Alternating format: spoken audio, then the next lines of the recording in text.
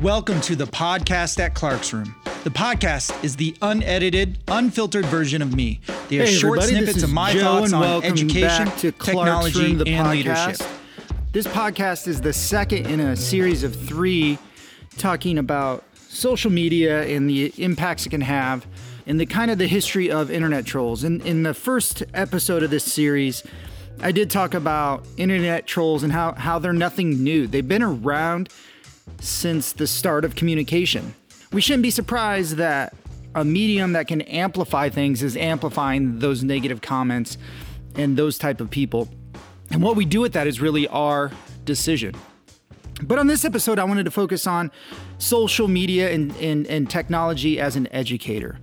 Technology is an amazing tool, and you can do so many things with it as an educator. But there's a danger there in that it's really easy to use it as a babysitter. Sometimes using a Chromebook is not the best option. Sometimes using the phone is not the best option. Sometimes a pencil and a paper may be the best option.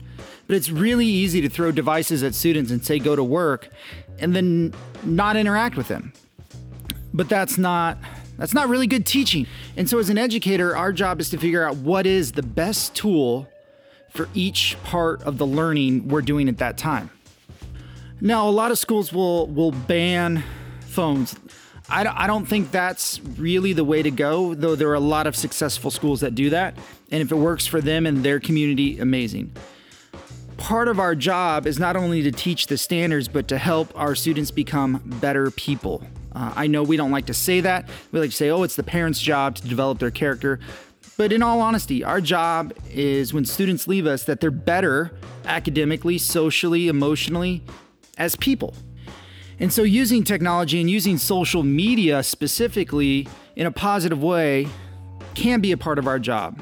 And I don't think it actually starts with teaching them how to use social media. I think it starts with teaching them values. And once again, I know that's kind of scary as an educator, and even as a parent, what if I don't believe in the values my students getting taught at school? But if they are learning in a broader sense how to be kind in most situations, how to be full of integrity, kindness, consideration, how to have these values as a person, that's going to translate in how to use those values online. It's sort of like a English language learner. If they're at a first grade level in their native language, it's going to be really hard for them to go above a first grade level in English. But if their native language, they have a more advanced skill set, it's going to be much, much easier for them to learn English. So this is, I don't want to say our burden, but this is part of our job.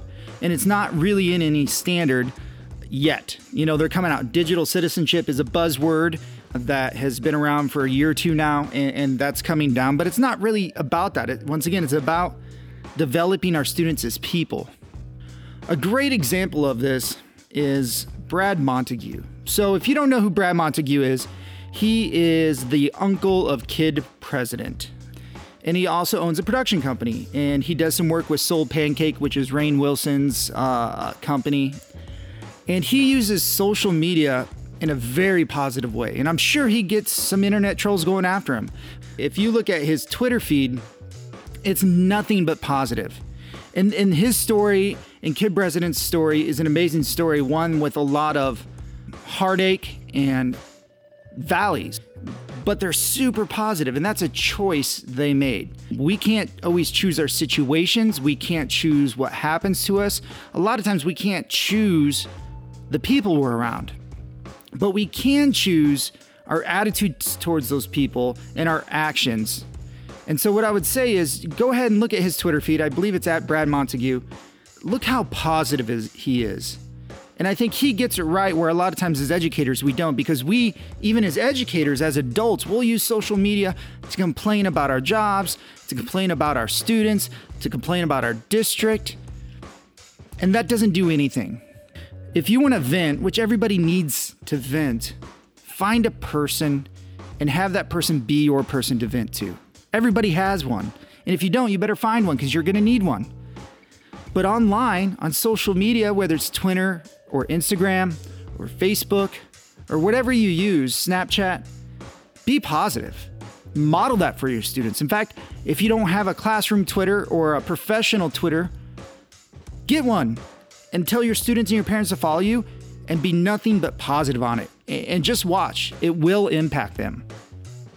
So these are just my quick thoughts on how social media and technology can be extremely powerful and a cautionary tale as an educator. Episode 3 of this segment, or part 3 of this segment, is going to deal with how to navigate social media and phones as a parent. So if you want some unsolicited parenting advice, stay tuned. But for now, have a great day.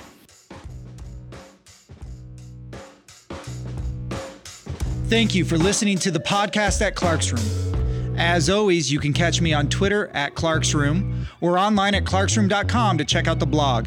You can also subscribe to the podcast on iTunes or Google Play. Keep living the dream.